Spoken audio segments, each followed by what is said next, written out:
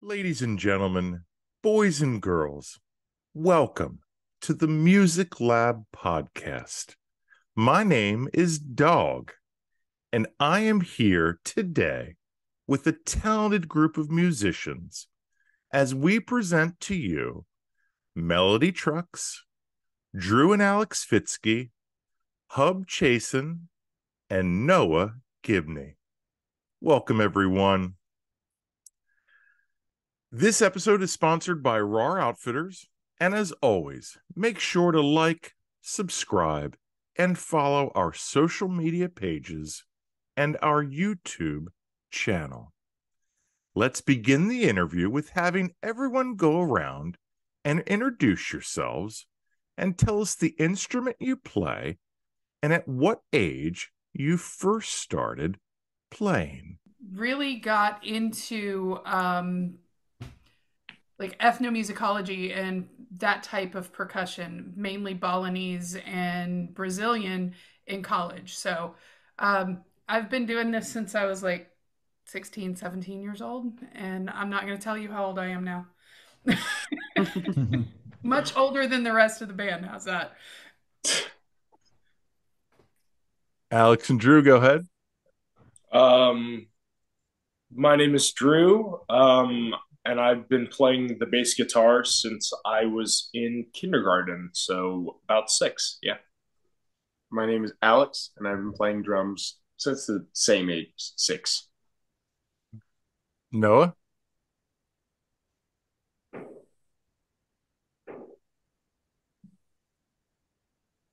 Can you hear us? Oh, were you talking to me? Sorry. Yeah, Your turn, yeah. Noah. All right. Somehow the internet was cutting in and out, but I think we're good now. But I'm Noah Gibney. I've been playing piano and keys since I was about 4 or 5 is when I started, and that's what I'll be doing for this tour. So.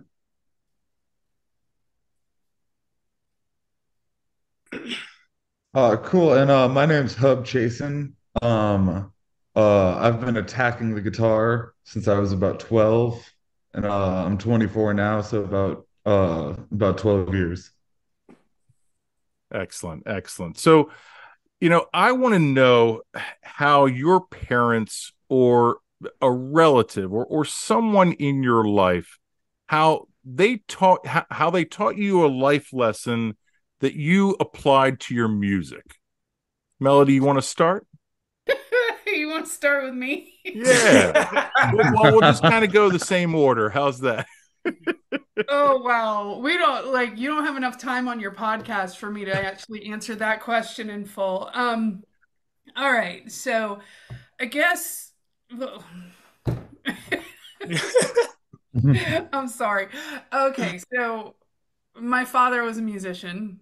My father was the drummer for the Allman Brothers band for the entire tenure that they were an entity.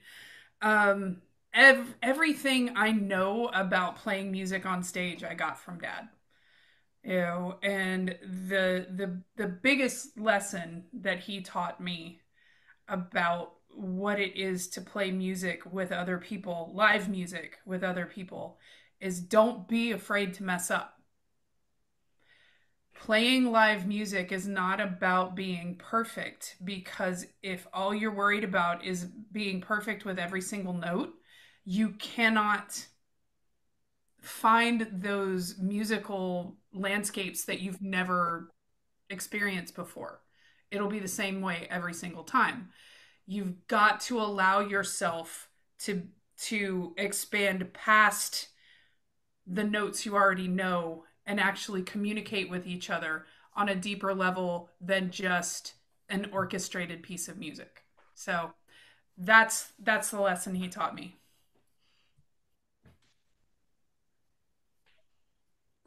Man, I was totally gonna say don't make mistakes and then quote you. Totally just yeah. I'm sorry. That's what happens when I Um, go first. um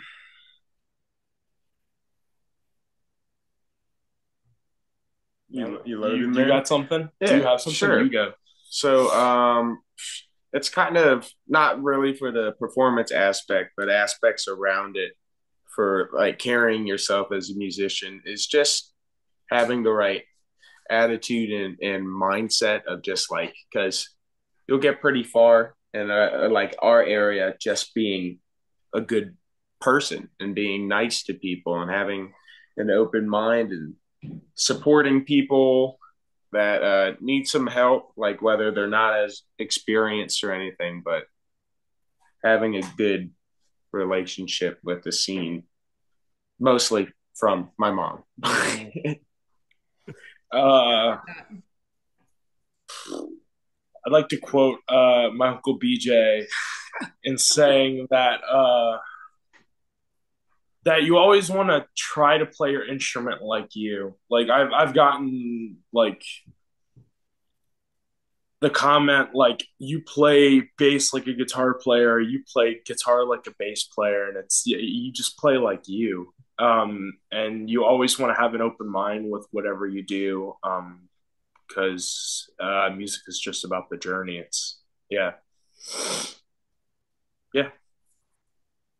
For me, I'd say one thing that I learned from my parents is that to not be afraid of making mistakes or failing, or especially like not being afraid of the word no, or like getting some like form of like rejection or anything like that, just to like keep on moving forward and take up every opportunity you're given. So those are kind of some ideas that my parents have taught me and that I've applied to my music. So.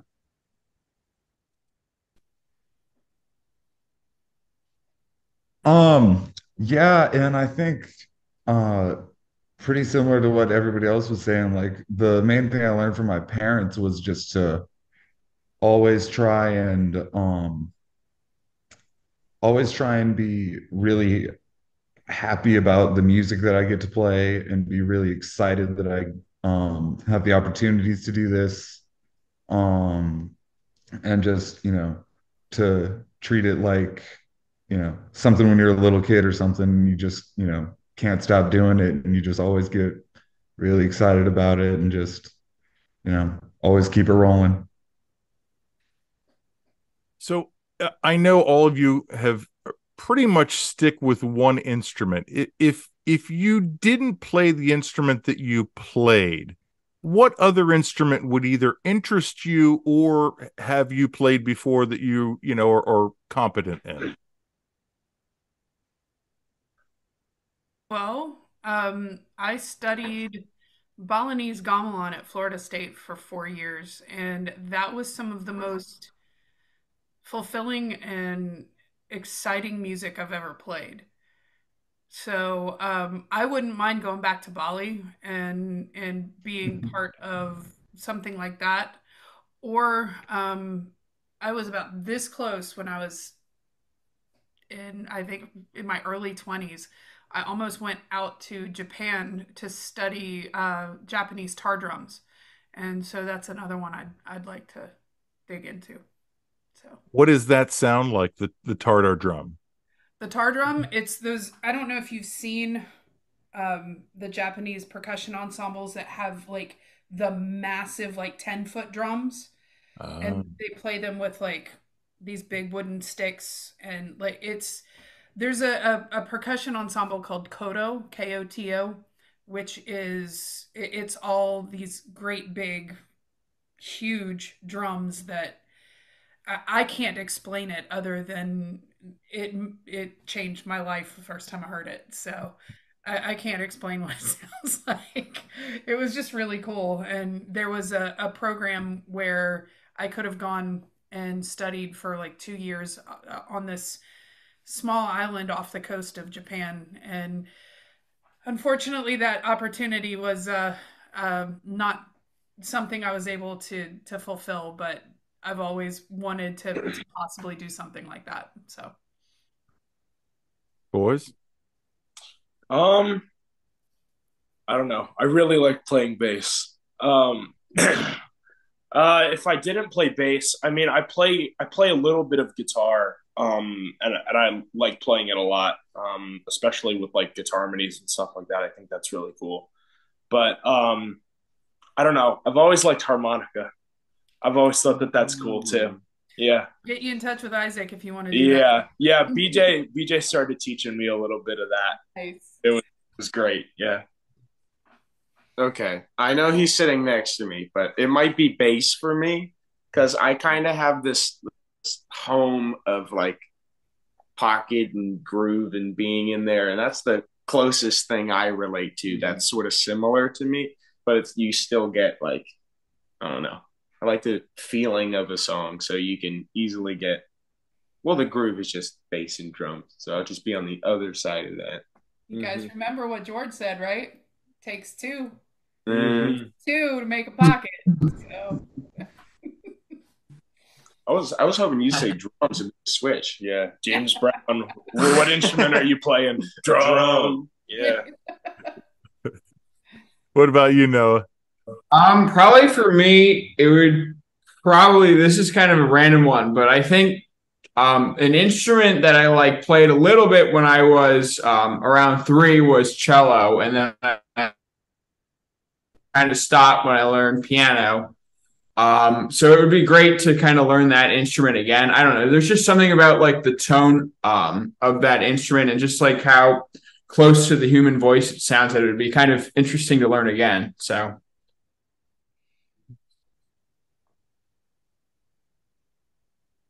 Yeah, that's funny because I also used to play the cello in high school, and that's a fantastic instrument, man. I sort of made a like conscious decision in high school that I was like gonna be edgy about it, and I was like I'm just gonna play guitar all the time. That's all I'm ever gonna do. Um, which no regrets with that one, but I've always kind of wanted to whip it back out, start breaking into it again. But every time I've taken a few drum lessons every now and again, and I think my playing as a whole always blossoms after you know you get stuck behind that kit for a little while, start start seeing the cracks pretty quickly. It's Melody. I don't think you could have ever envisioned that your band would have 2 former cellists in it. my son plays cello too, so there you go. There you go. That's awesome. So this question is for you, Melody, in particular, but it will lead then to individual questions. So Okay. I want to obviously talk about the roots rock, the revival. Yeah. It started in 2013. Mhm. You guys celebrated your 10th anniversary this year, which Yeah. is incredible. Mhm. But talk about the vision and what it is, like what it was when it first started and what you feel like it is, today, or has that vision changed at all? Well, okay, so it's hard for me to say what the vision was because this was my father's thing. And I unfortunately did not get a chance to go to Roots Rock until after he had passed. The year that I went was the year like he had passed earlier that year. So it's hard for me to say if it's changed. Hub actually might be able to answer that question a little better because he was there before me. But I do know that my father, this was one of the things that in his life, my father was so proud of the fact that he started this camp. And every year he would come home just, you guys have got to come. You've got to come and see this place. You've got to come and see what we're doing there. And the first year I went, it changed my life.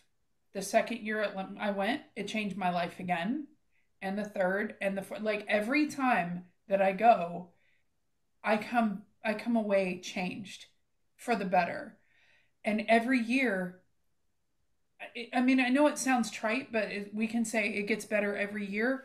Um, it does because it's different every year. Because the people who come, like you have, the people that are the staples of Roots Rock, like Hub, like Desiree Spinks, like Ryan Gregg. Like there are people that come every year and they have made such an impact on the experience because of the air of gratitude they have just for being part of it. And that's not only from the people who come to experience it, but it's also from the people who come to give the experience as well. Doesn't matter who you are there, we're all on equal ground, and we're all there having our spirits changed by the experience that it is. I can't explain it because I've never experienced anything like it.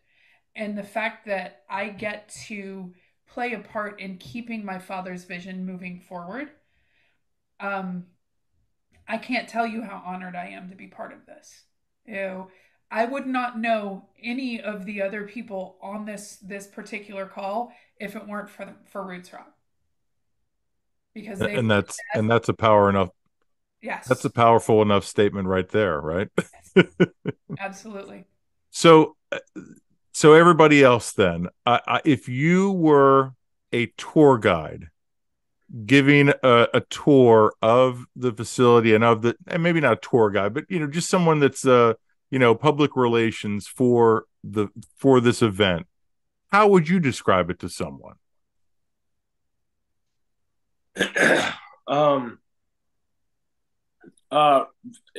Music Disneyland. Like, it is the greatest place on earth for a musician that wants to do this. Like, seriously, it is incredible. Yeah. I like it. What you got, brother? I'm sorry. No, go ahead. I was going to say for me, it was actually my first year at Roots Rock. It was like just an eye-opening experience. See, like I remember the first day I walked in there and I was like, oh my gosh, everyone's just smiling. I have never seen any place like ever where everybody is smiling and just so pumped up for the week. And it just was truly like I've never ever experienced anything like, and it just impacted me so much, and I learned so much, and just had like one of the best times I've ever had. So very grateful for all the people that started this program, and I definitely will be going every single year they have it. So The ringing endorsement, right?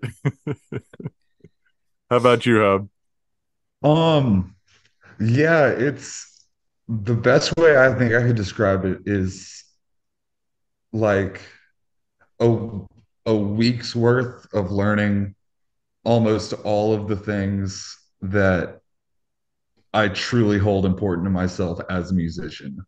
Like there's all sorts of avenues to go about learning how to play your instrument and how to play maybe like a certain genre or a certain type of thing.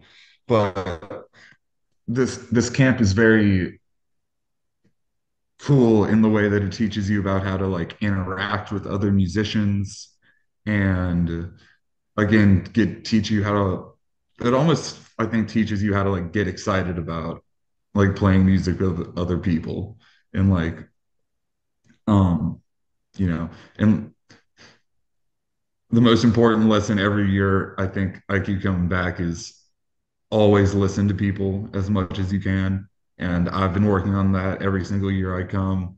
And, I've made so many friends up there and I literally, I moved into Atlanta, Georgia this past weekend with a friend of mine, named Danny Chicaro, who is another fabulous guitar player who I met a couple years ago up at Roots. And a couple of our friends came down from Nashville today to visit us that I also met at Roots several years ago. So it's really crazy the way, uh the way it kind of spider webs into, every other part of my life.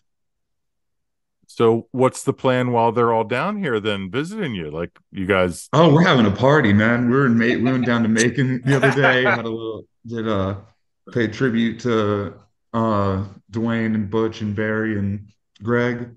And got some good food around the city, and we've been having a great time.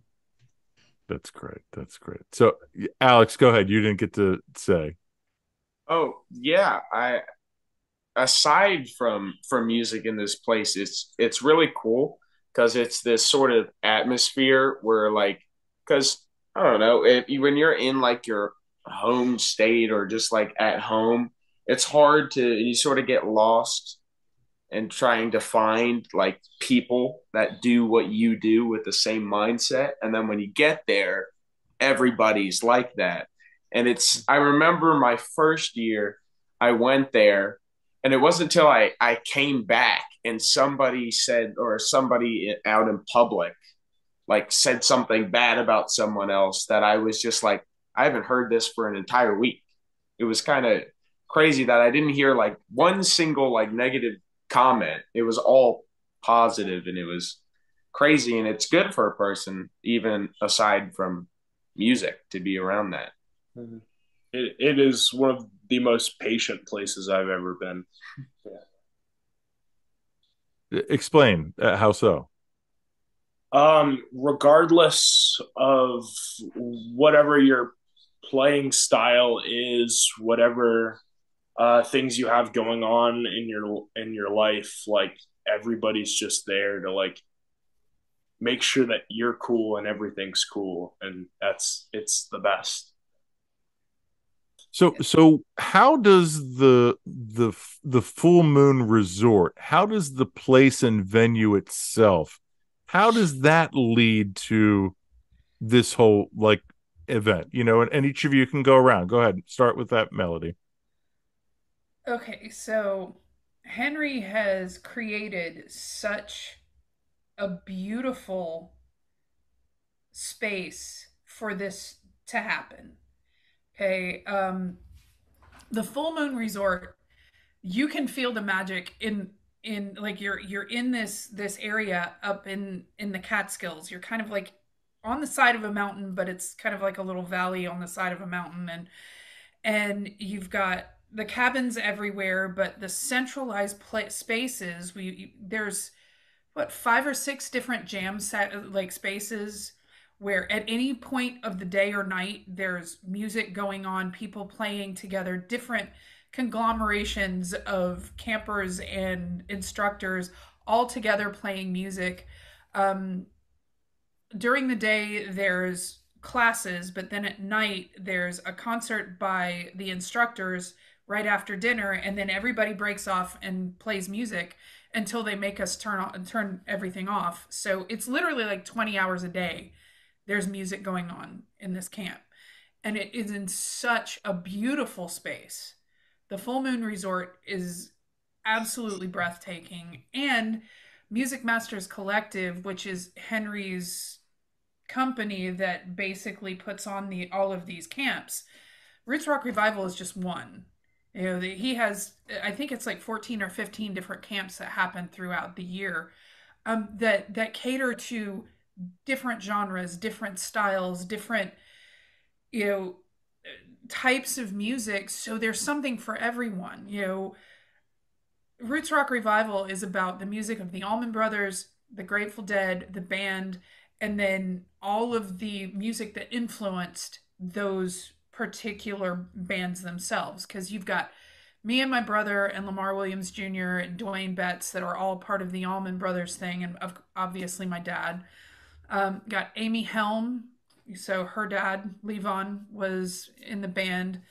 We've had Graham Lesh, who his father, Phil Lesh, was part of the Grateful Dead. And then we've got the North Mississippi All-Stars. We've got O'Teal. And so that American roots music that is where jam music kind of came from. So that's what we're about. But you've also got, I mean, I think they've got a new one coming out that's going to be music of David Bowie, and you've got, you know, Three of a Perfect Pair, which is King Crimson, and you've got songwriter stuff, and like there's so many different ways that you can tap into what Music Masters Collective is doing, and it's so inspiring what Henry has created, and just to be a small part of that. And the space itself is breathtaking. So yeah, I mean, you can't help but just have an amazing experience there. So, sorry, that was a long answer. Oh, you're fine. Go ahead, Drew. No, I think it was perfect and comprehensive.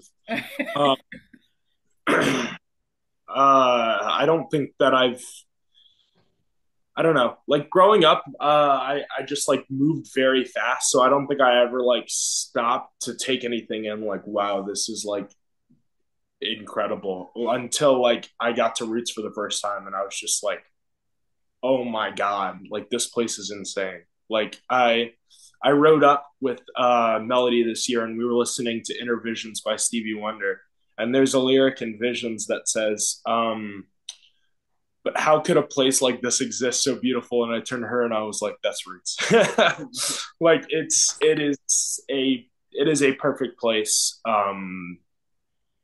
It's just a perfect place. That's it. Yeah, that's it. There's nothing else to be said. Yeah. I would say that whether it's like jamming or songwriting, I feel like being around nature can heavily impact when like what you're writing or when you're jamming. There's like something about that. And aside from it, like if you're around good friends, like we can go down, me and my friends have fell into the creek a bunch trying to get across, but it's like something, whether it's like really late at night and all the stars are out or something, and it like affects your playing in my mind, because it's like this, Yeah. this area, it like feeds, it's very Yeah. One of the last few days I was walking back to the cabin and there was a deer that was just like chilling like less than like 5 feet from me. And he was just like staring at me and I was just like, yeah. And I just kept walking. Yeah, there's bears, there's all sorts of wildlife. It's beautiful. Mm. It's a proven fact that deer love bases, so that makes sense. Yeah. That's true. There are low end friends. No, what you got? Yeah, I would say like I'm definitely in the same boat with all of you guys, like the same feelings about it. But I'd say also it just was like there's just something magical about the place, like with it being like such amazing musicians to play with and just such a beautiful space. And also I thought like one of the most interesting things, I think it was like the second or third day when it was like a full moon at the Full Moon Resort. It was like, I don't know, like there was just something magical about that night. That it just was like such a neat place, and I haven't really seen anything quite like it. So I'd say like it just like there couldn't be a more perfect um camp. I don't know if I want to even say, or if campground is the right word, but it's just like area for an event like this. So it's just it couldn't have been more perfectly planned out.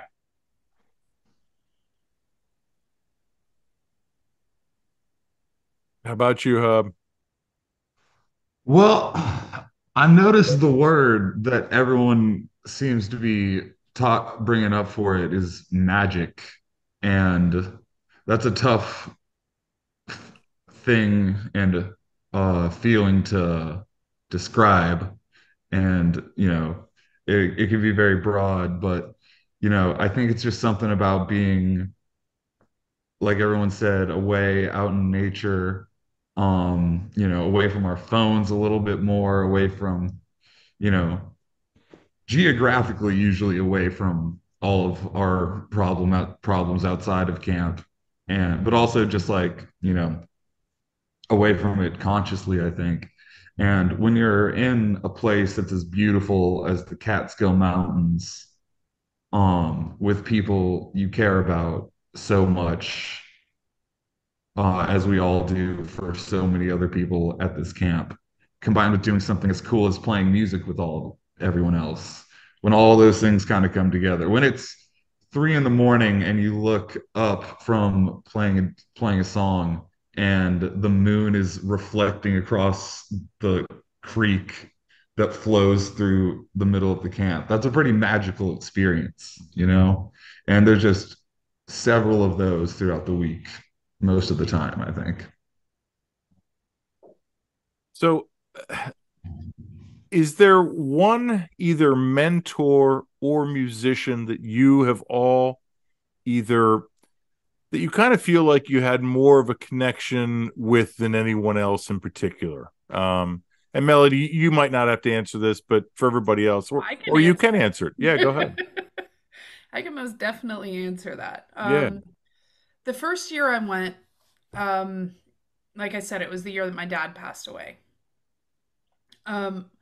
One of the things that's so wonderful about Roots Rock is it's inclusive. Everybody that's there is there to have the same type of experience. And within the first year or two, I got plugged into this network of women that come as well.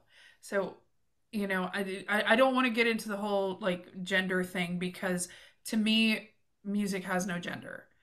But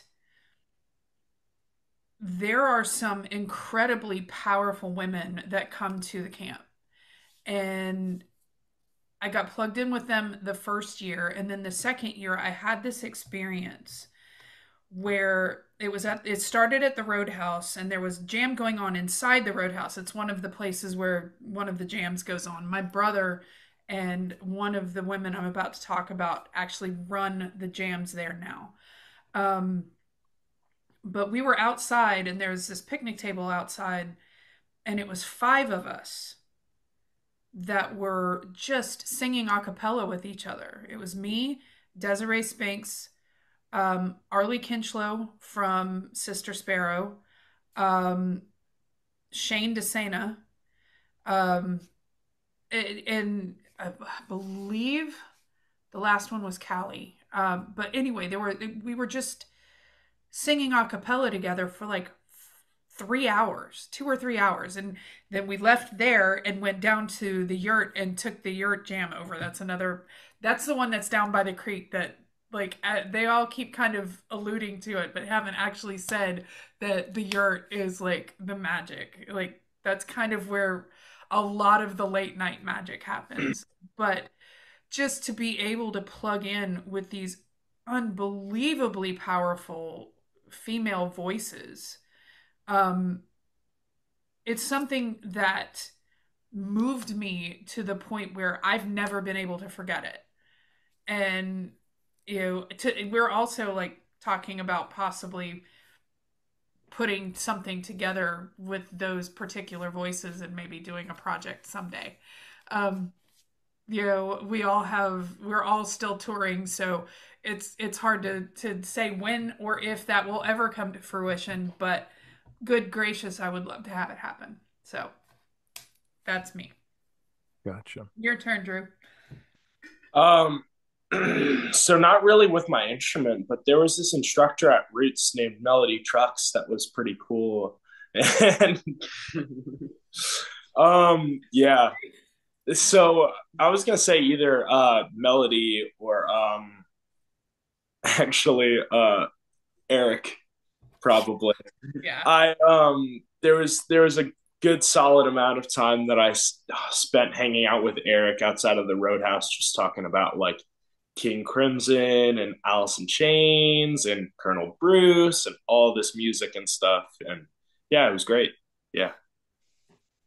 So yes, in my instrument, Eric Sanders. Yeah.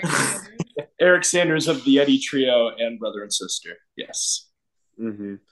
He was just, it's so funny sometimes how good he is that you'll just like, I don't know, walk into a lesson and he'll, in like a good way, he'll go from teaching technique to be like, here's why playing in 7/8 isn't hard. And then like do all these different time signature stuff. He's insane and a really nice person. And honestly, I think he first hit it off with our mom probably talking. But those two are Shout out, Mom. Shout out, Mom. But Eric Sanders is definitely a gem of a human for sure. Yeah. How about you, Noah? Probably for me, all the keyboard players there were just such amazing people. Probably for me, it's like a 3-way tie between Ryan, because I heard so many great things about him before coming to the camp, and then just learned so much. Like with all these keyboard players, I learned so much just from listening to their playing that I my own playing. I definitely connected with him, and then also Peter Levin, who was another keyboard player there, who is currently the keyboard player with another Allman Brothers family group, Trouble No More. I think I'm correct on that. And then finally would be Jojo, who is the keyboard player from the jam band group Widespread Panic. He was just such a nice guy, and for the day that he was there, I just connected very well with him, and I learned so much from hearing him play. And then because he just had a master class the day he was there, where it was literally just him sitting and singing and playing some like old New Orleans style music, and it just was mind blowing just to see how like all the different instrumentation was like in his left and right hand playing. I just learned so much from all those guys and all of their techniques.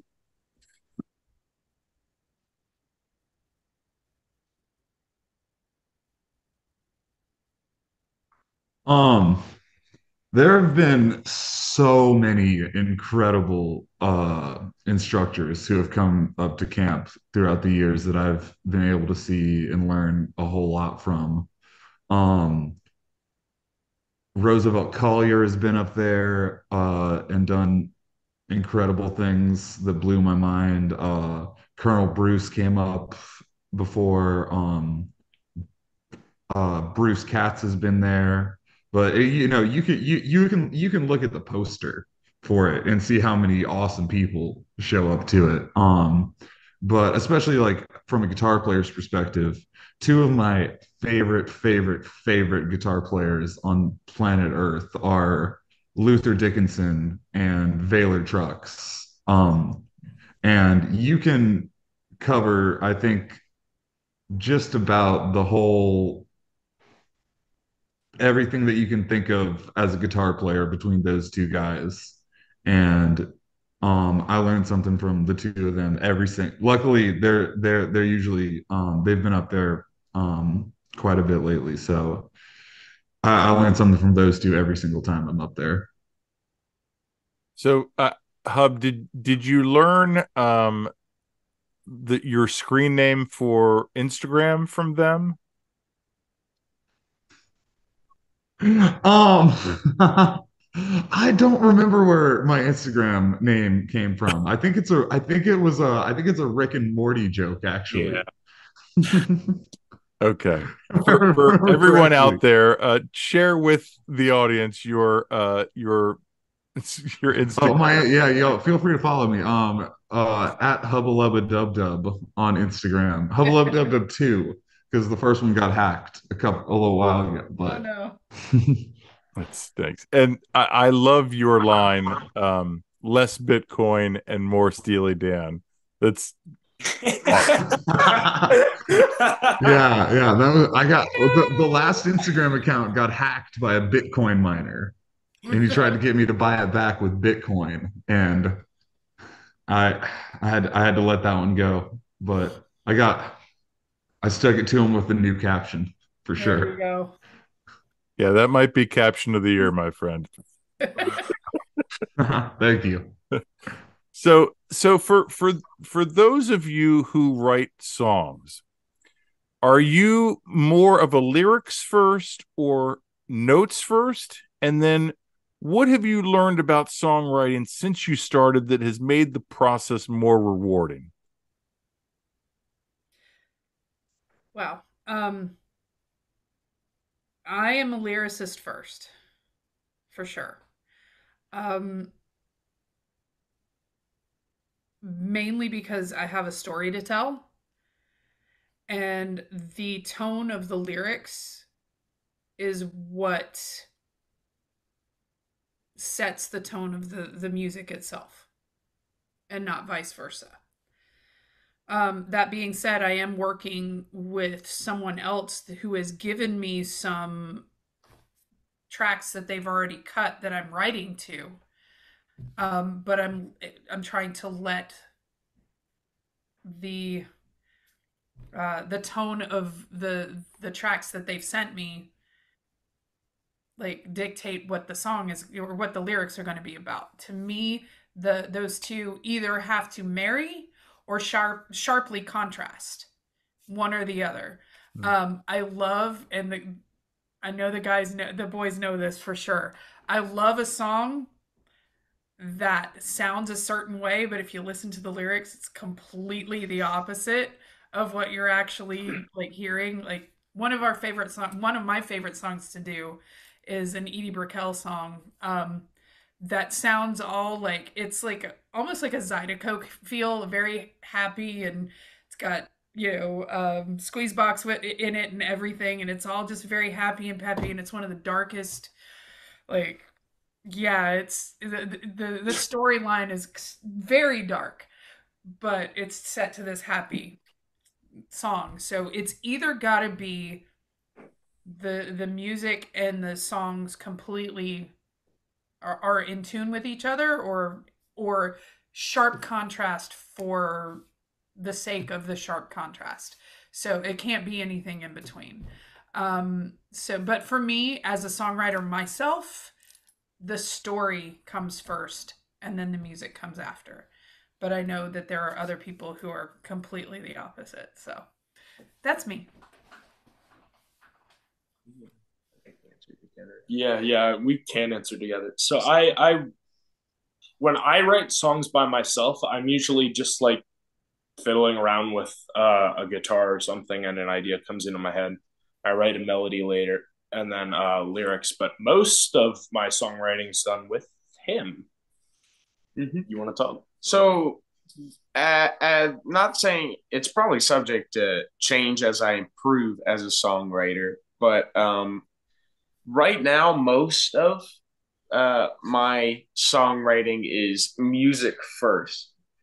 Just because, and if I have a specific message, it will flip, of course, because that's what I want to portray the most. But like through certain like jam vehicles or different songs that we play, that I often find that as kind of the story I'm portraying. It's different every night.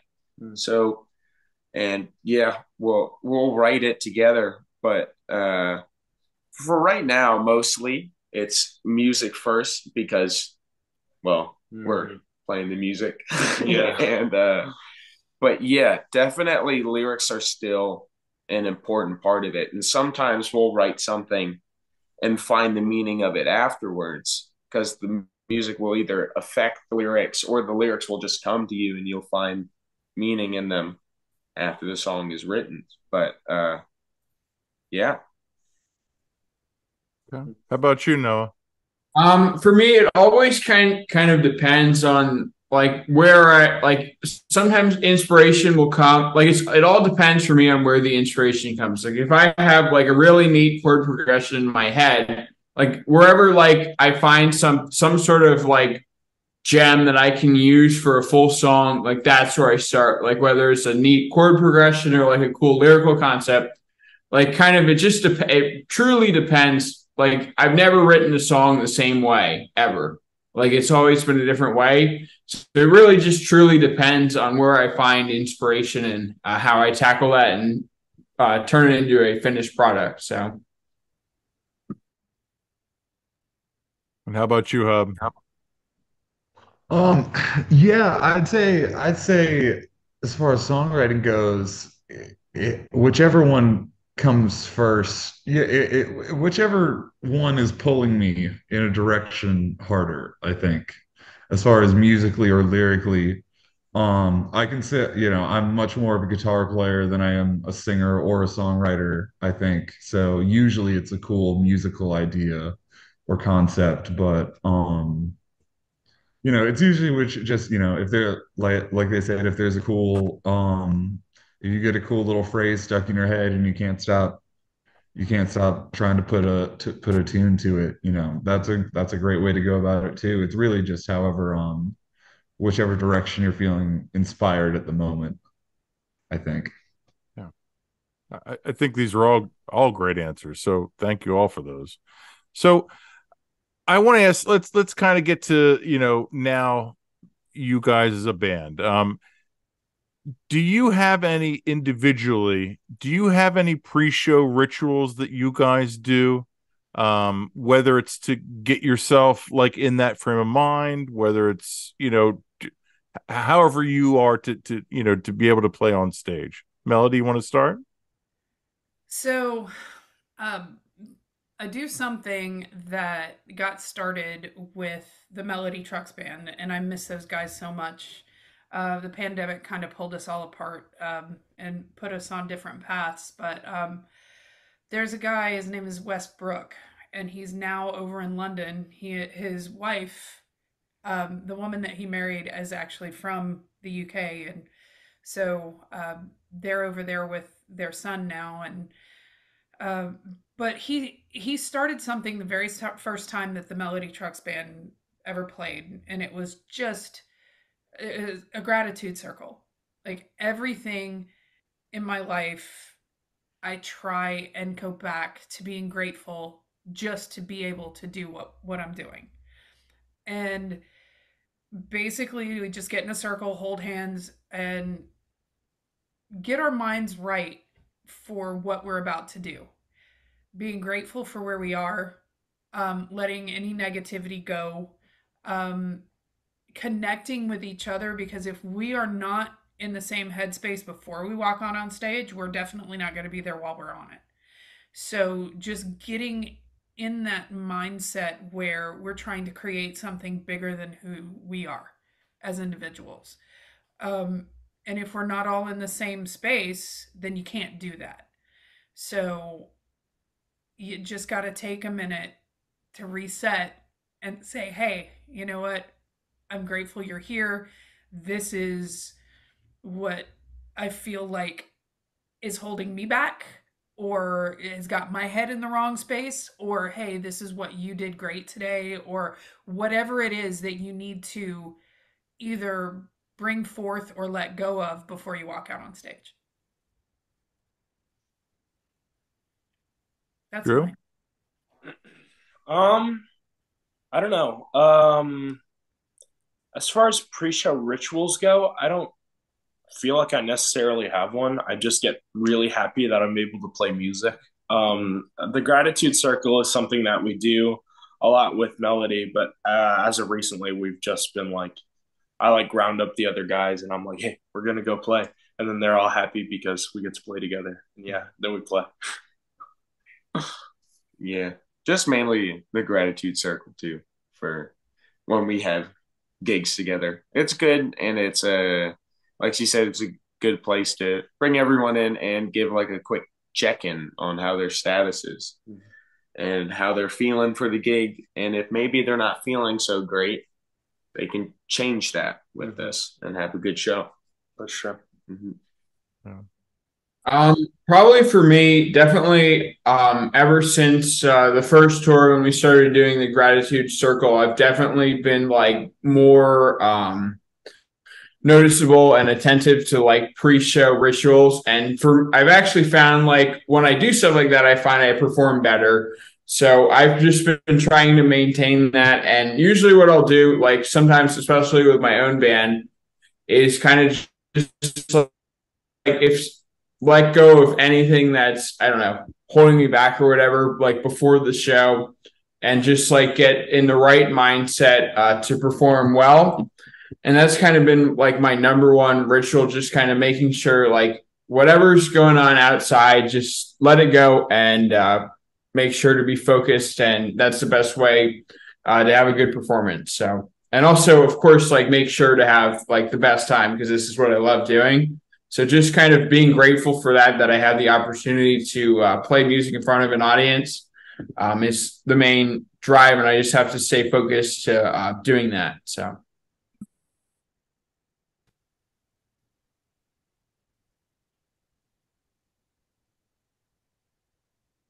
Um, I've never had much of a pre-show ritual or anything like that. I think it's more of just like um, like everybody said, just like a mindset of getting excited about having the opportunity to do what we're about to do and just doing whatever you got to do to sort of, have yourself be ready in that moment to like walk out on stage and, really make the most out of it and really enjoy it. Because, if you've got something that's, weighing you down, wherever it's weighing you down, that can show up there. That can really lay some pitfalls out there for that you might not notice, until you get stuck in it.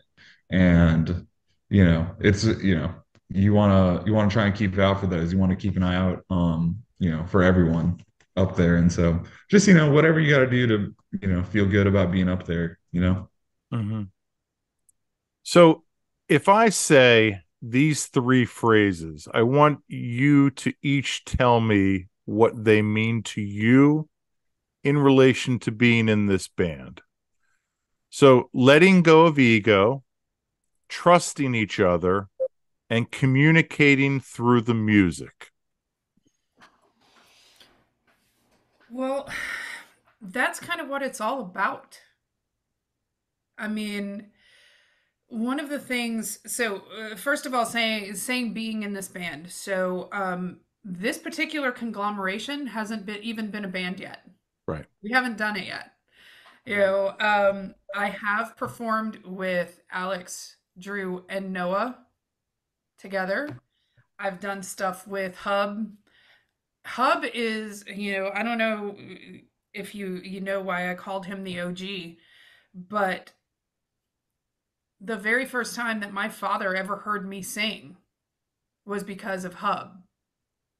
Hub was having an open like jam, and my dad was in town, and my dad was playing, and we had gone to dinner beforehand. I was like, listen, the only thing my dad's ever heard me sing is lullabies to my kids, because I didn't pursue a music career until 7 years ago at most, and I'm older than I want to say. Anyway, and that night when we were out to dinner, and I said, my dad's never heard me sing, Hub handed me the set list and said, pick something. So we surprised my dad that night. Okay, so I have been able to play with Hub. I've been able to play with Drew and Alex and Noah together, but we as a band have never actually played together. It won't happen until 2 days before this run when we go up and do some rehearsals. Now, that being said, that's what jam band music is all about, is you've got to trust each other. You have to listen to each other, and it's all about creating something.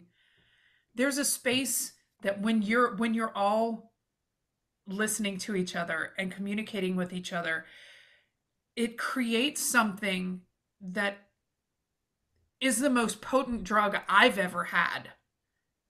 And it's what keeps me coming back to that stage, because you can't get that with anything other than music. You cannot connect on that frequency with other people in any other way that I've ever found.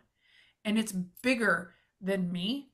It's bigger than everybody on this screen. It's like, and it's what my father was chasing his whole life. It's what every musician who has ever played, that it's when it's not about them being on stage, when it's actually about the music.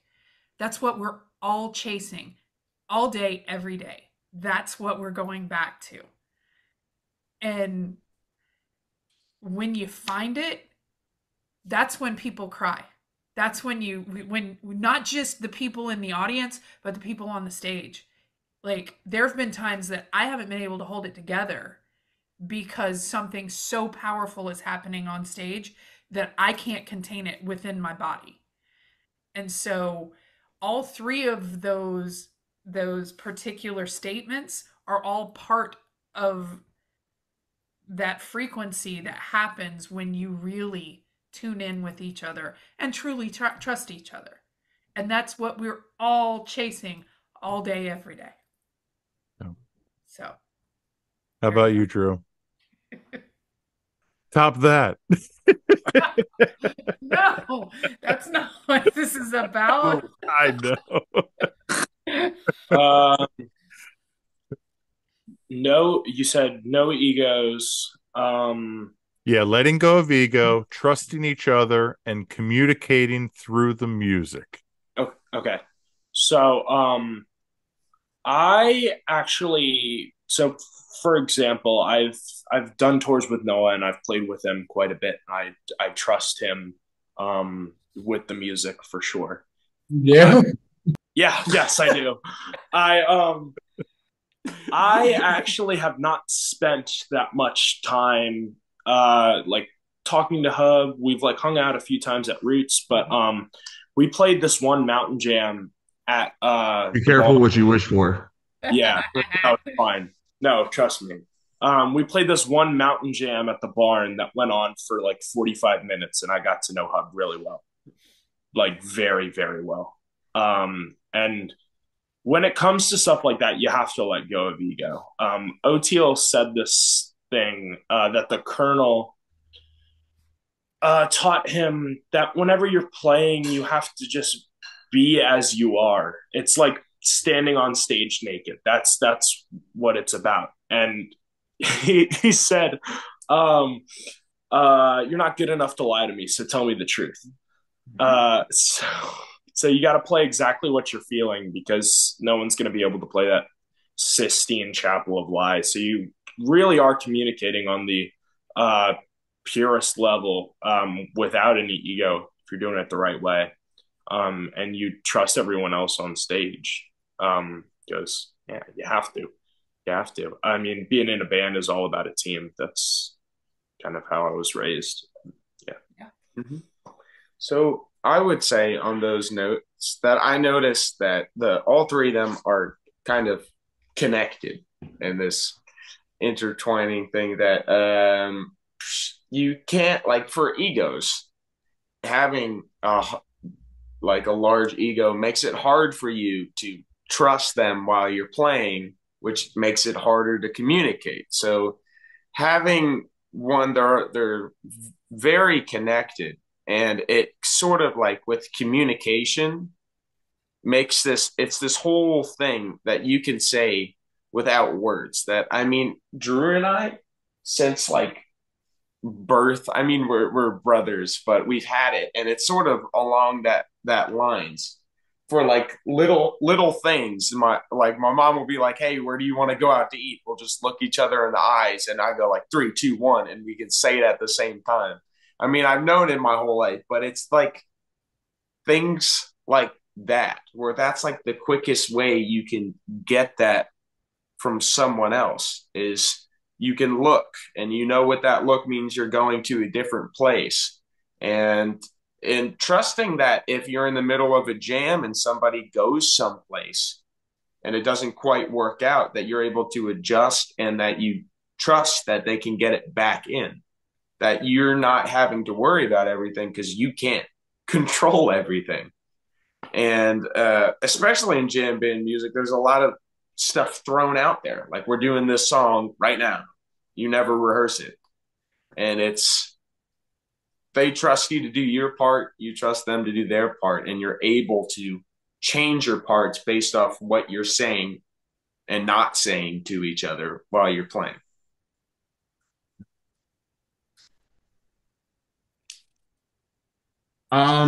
I'd say those three things that you said, like, or these three variables for band: ego, communication, and I think you said trusting each other. Like, those, in my opinion, are the three things that make or break a band. Like, that's seriously, like, if one of those puzzle pieces is missing, then that's really bad news for your band. And I really feel like that's what playing with Melody Trucks and the Fitzkee brothers. That's why we are in my opinion, we're really successful and all play very well together, is because we all agree with those kinds of ideas. And I would say, like, it's like, especially with this group, it's all about like being a part, or especially just with any band, is a part of being a part of something that's bigger than yourself. And I feel like that's like one of the most important, like, life lessons, is like to be a part of something bigger than yourself. Kind of teaches you so many things that, like, if if you had an ego and were isolated, like you'd never know. So in my opinion, like a huge success would definitely be having those three things. And if you don't have like one of those three things, then it's really hard to find success. So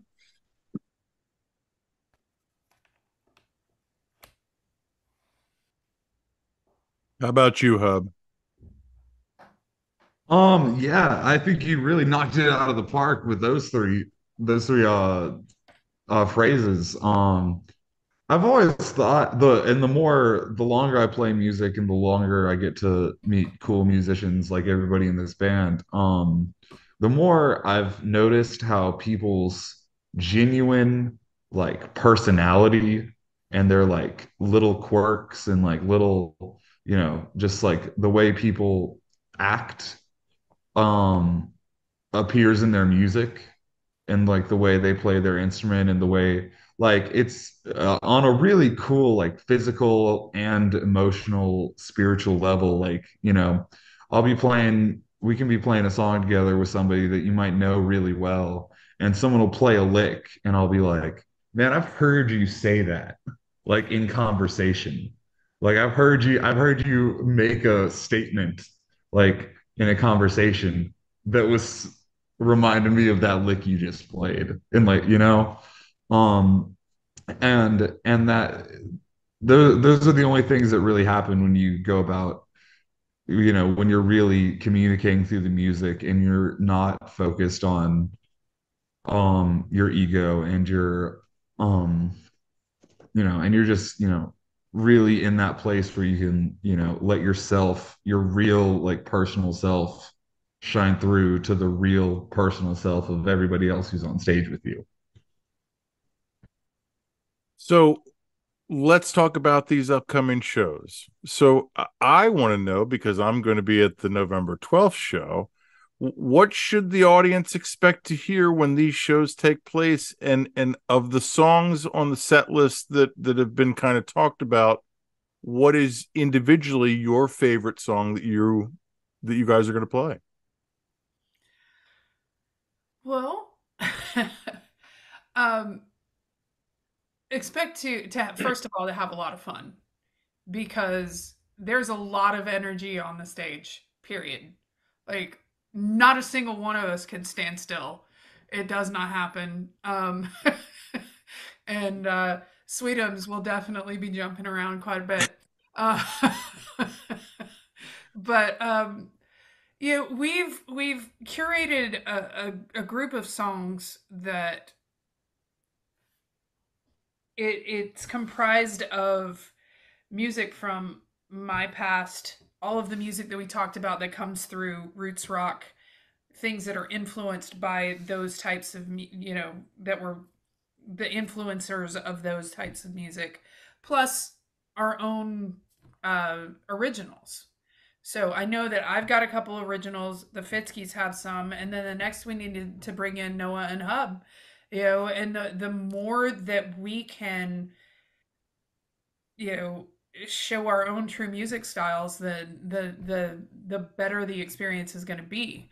Um, I mean, when I say that I have a favorite, um,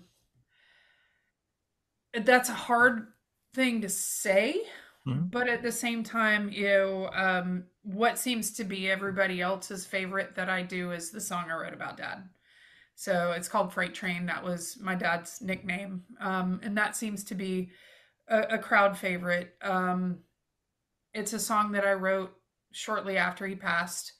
It was cathartic for me, to be able to write about who he was, not just to me but to the world.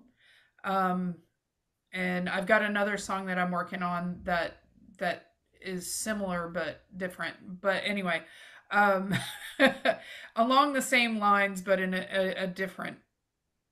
It's a different idea, but anyway. So that Freight Train is the one that seems to be everyone's favorite.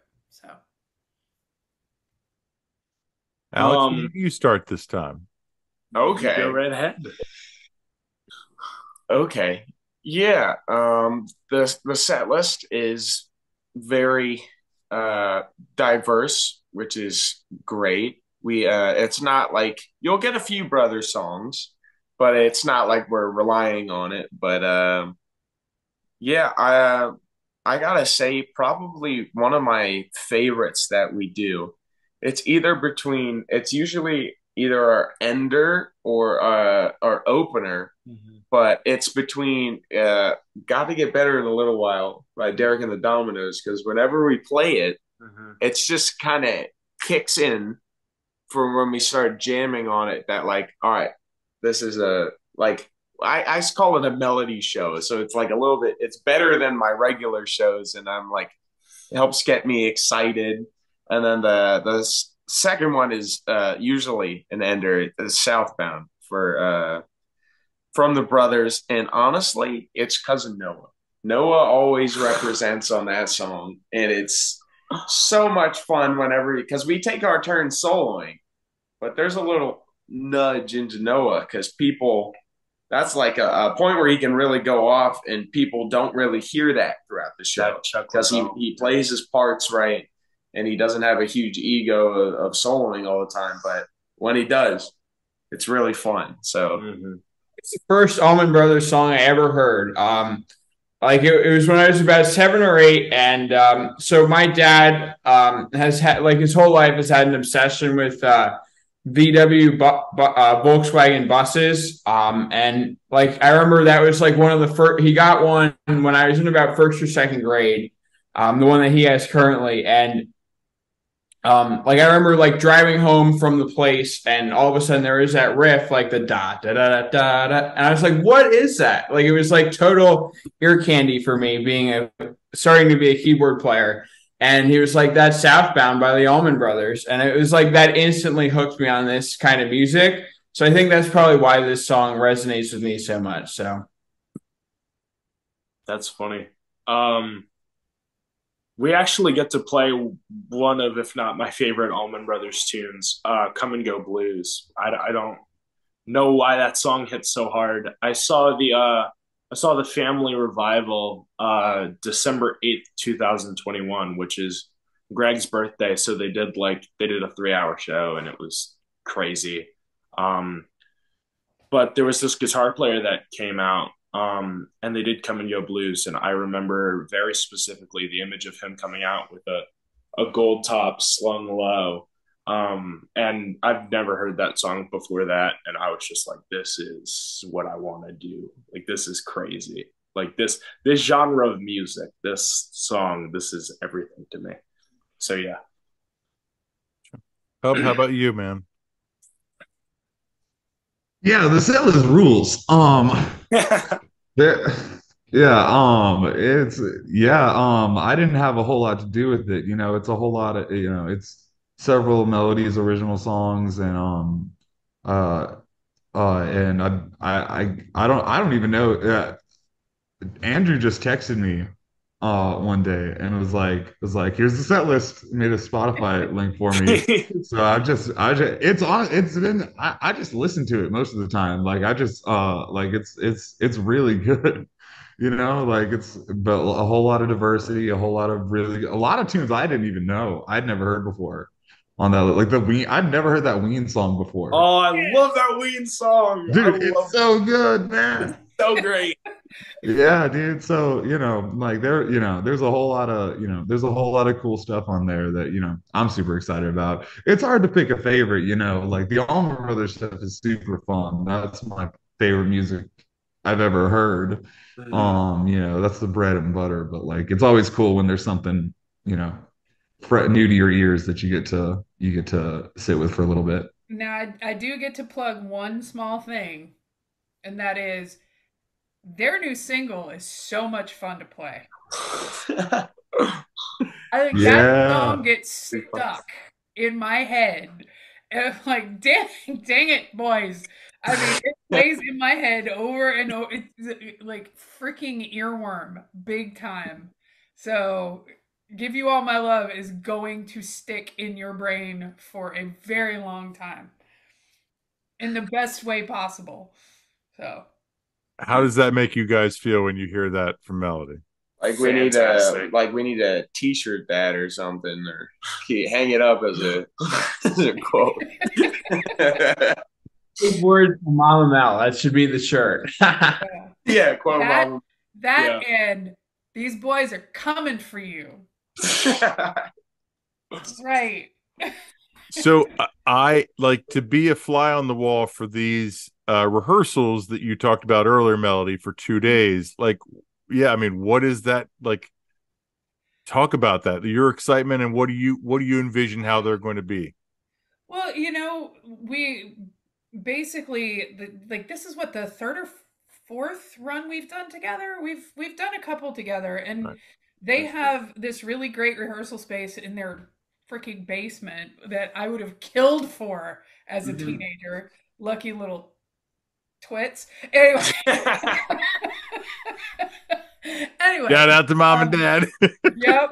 Shout out to mom and dad. They done good, but it's basically just we run through the songs, and we all basically just we play them like we're playing them live, like in front of people, so that we can find those spaces where we're not connecting, find those spaces where that iconic riff isn't quite right, and I'm like, no, that's not right. And just get comfortable with each other. And that is the biggest part of it, is just getting comfortable with each other, because it's learning how we communicate. And now that we're bringing Hub in for the first time, yes, I've been able to play with him. Yes, they've been able to jam with him, but we haven't communicated as a group yet.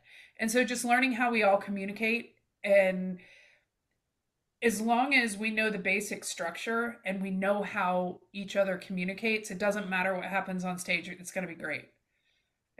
Because it's not about being perfect. It's about having that conversation within the structure of the song. And those rehearsals, it's about getting comfortable with the structure of the song, but it's also been getting comfortable about the way we all communicate with each other.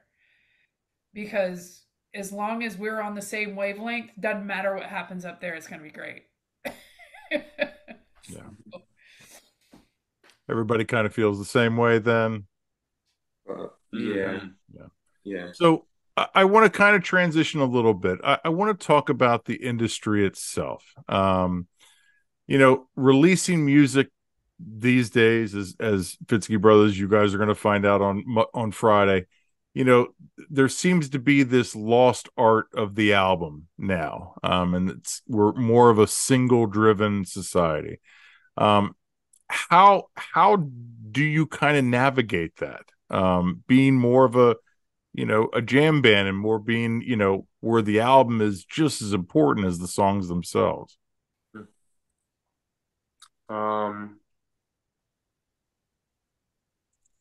I'm not sure. So I kind of take like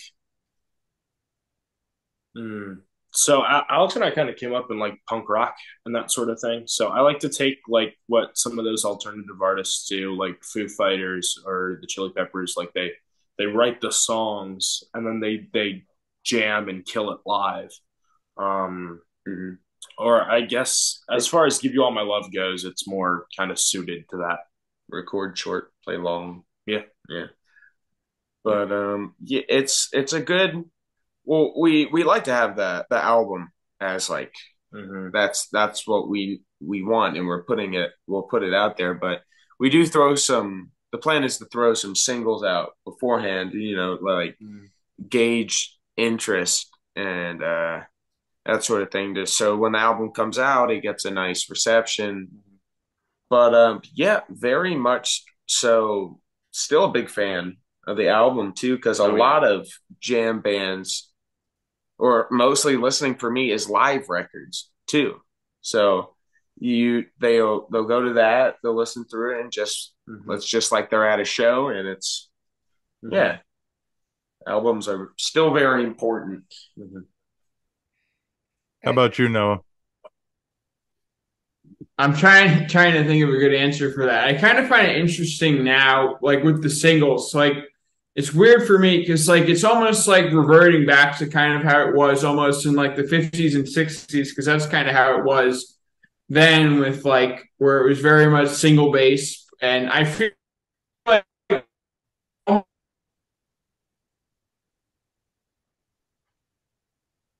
We lost him. of both of those ideas, which almost like the audience in a way, kind of exactly what you said. I'm kind of feeling that, like I'm kind of using verbatim of what you said, but I'd say definitely like that's kind of what I've found success is like find a single that'll like hook people into you, and then certainly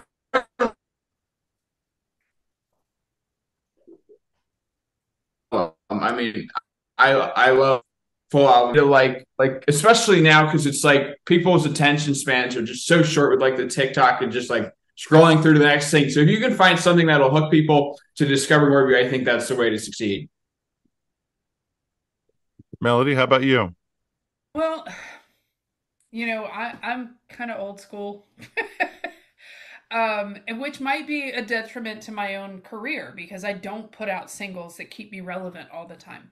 There's one of the things that people are doing now is they don't wait for the full record to be done. They put out a single, and then because it keeps them in people's minds, it keeps them in front of and they're constantly relevant. Whereas I'm currently working on a concept album, which there's no way I can put out singles because then it just takes away from the entire concept. So, but I also have people who are like, when are you going to put out something new? So it's like, Yeah. But the concept album I'm working on, it's not something I can rush because it's autobiographical. And I don't want to just toss stuff out there just to be relevant. I want the next project that I put out to be the concept that I have in my head. Um, but like I said, that might be to my own detriment because I'm not staying in front of people. I'm not other than, I'm touring, but I'm touring with stuff that I recorded in 2018. So it's like, there's both sides of the coin for that. Yes, it's like being in front of people and staying relevant is one thing, but when you finally do have that concept that you've worked so hard on for so long and you finally put it out and it's exactly what you wanted, it's got the impact that you wanted, which I feel might take me further than if I was just putting out a single every couple months. So Yeah. How about you, Hub? Um, it's definitely interesting the way the industry functions and flows because, I think like Noah said, it sort of feels like, one of those times where you look back at the 60s and it's very single driven. And then, you know, the Beatles come out and there's, this whole album, big, all these big, great albums start coming out, um, and that sort of seems to be the fashion for a little while. And then you get to like the 80s like that, and that feels like getting like a little bit more one of those single driven times. There's like these big like pop hits going around and whatnot.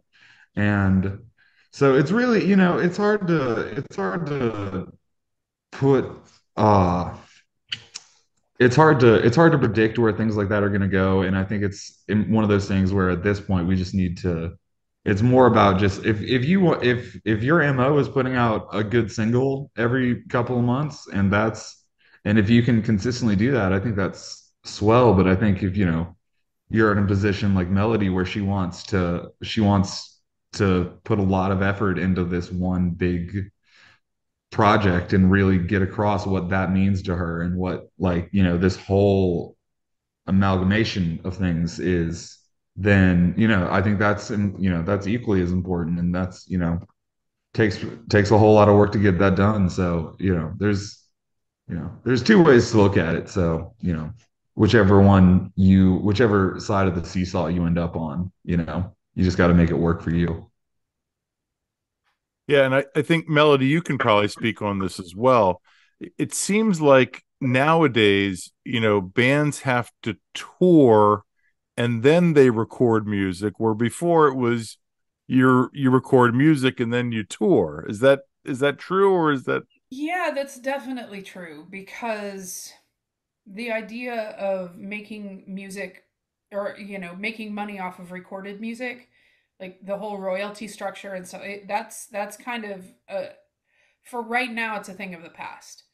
um because of things, basically because of streaming platforms. And streaming platforms are a double-edged sword because I can get my music to the masses myself that fast. Okay? I can personally do it. I don't have to have a recording contract. I don't have to have, you know, a thousands label? of dollars, millions of dollars behind me behind a label. I can do it myself, right? But that also means that I get pennies, less than pennies for a stream. Like percentage, small percentage of a penny for a stream, right?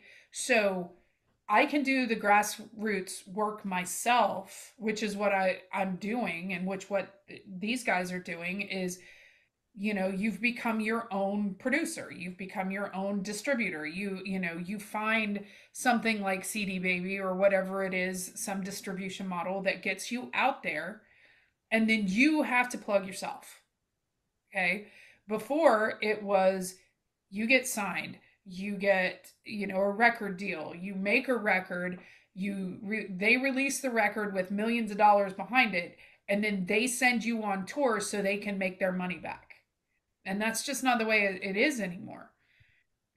So while it does make it easier for us to get out there and get our music out there, it also puts a heck of a lot of the onus on us to promote ourselves and to work for ourselves. I mean, I'm the CEO of my own company. You know, I am the CEO of Melody Trucks because, I'm the one who's getting my merchandise done. I'm the one who's doing my own website. I'm the one who's like, and they're going to have to do the same thing because unless you're really lucky, you know, they're not going to put millions of dollars into you unless unless that lightning bolt happens. And it used to be the same way. It's just we don't have to have the lightning bolt anymore to get ourselves out there. But you got to hoof it for yourself, and a lot of people think that because I have the name that I have that it's really easy for me. It's not. The only thing my name does is when I'm trying to book a show, a venue will see my name and give me a look before they look at somebody that they don't know. Other than that, I've got to get people in the venue. My name doesn't do it. You know, I've got to be good enough to where if they come once, they want to come again. It's this industry is work. It's a lot of work. And you've got to believe in yourself and you've got to be willing to do the work for yourself. Period. When you guys hear her say that, what do you take from that individually? Well, I agree. Fair enough. It's definitely a lot of work, and Drew and I constantly like to maintain that we have this mindset of working too, and not only putting out work, but taking in and being able to learn from everything. Mm-hmm. And I will say, kind of going back to the rehearsal thing, that I was super glad because we had this mindset that when Melody would come down for rehearsals, that she wasn't passive. That if someone was wrong, she would tell you that, and that's what I loved because it would make me do my job better, and it would make the entire product feel better. Mm-hmm. And it's definitely like grinding like that in practice and with the other aspects like getting your music out there, merch, promoting the shows. Mm-hmm. yeah, it's a lot of work, but Yeah. And having to do the social media game too, which is, just so it's just so empty. Right. You can say it that way, but you can also, like, if you think back to 30 years ago, those avenues weren't there. So while you can say it's empty because you feel like you're putting all this out there and you're not getting a lot in return, think about the alternative, where, as in 30 years ago, you had to hope that somebody was going to be willing to put money into you so that you could get out there and do something. And you don't have to do that anymore. You have to be your own advocate. You have to be your own promoter, your own publicist, your own social media person, your own merchandise person. You have to do it for yourself until somebody else goes, you know what? They've done the work. Now we're going to do it too, because we see that they're worth investing in, right? So the game has completely changed since my dad was in it, since my dad started in it. It's like, you're not sitting there waiting for your big break anymore. I mean, look at literally the biggest star on the planet right now started with herself on a freaking YouTube channel. And I don't necessarily love her music, but good God, you cannot argue with her star power and with how well she has curated her entire brand. Right? And that's one of the things, like, I talk to the guys a lot about the music industry, what it was like when my dad first started and what it's like now. Okay? And the thing is, when you have decided that you're going to get out on this stage and you're going to be a performer and that's who you are, the moment that you do that, you have ceased to be a person and you are now a brand. And everything you do on social media, when you're out at your shows and when you're not out at your shows, because everybody has a camera, you are that product now. Okay? So everything you put out there is part of the brand that is you as a person, you as an entertainer. So don't put your personal stuff out there. Don't go out, like, always take the high ground. Always make sure that you're doing things that, like, imagine you're a bottle of ketchup on the shelf.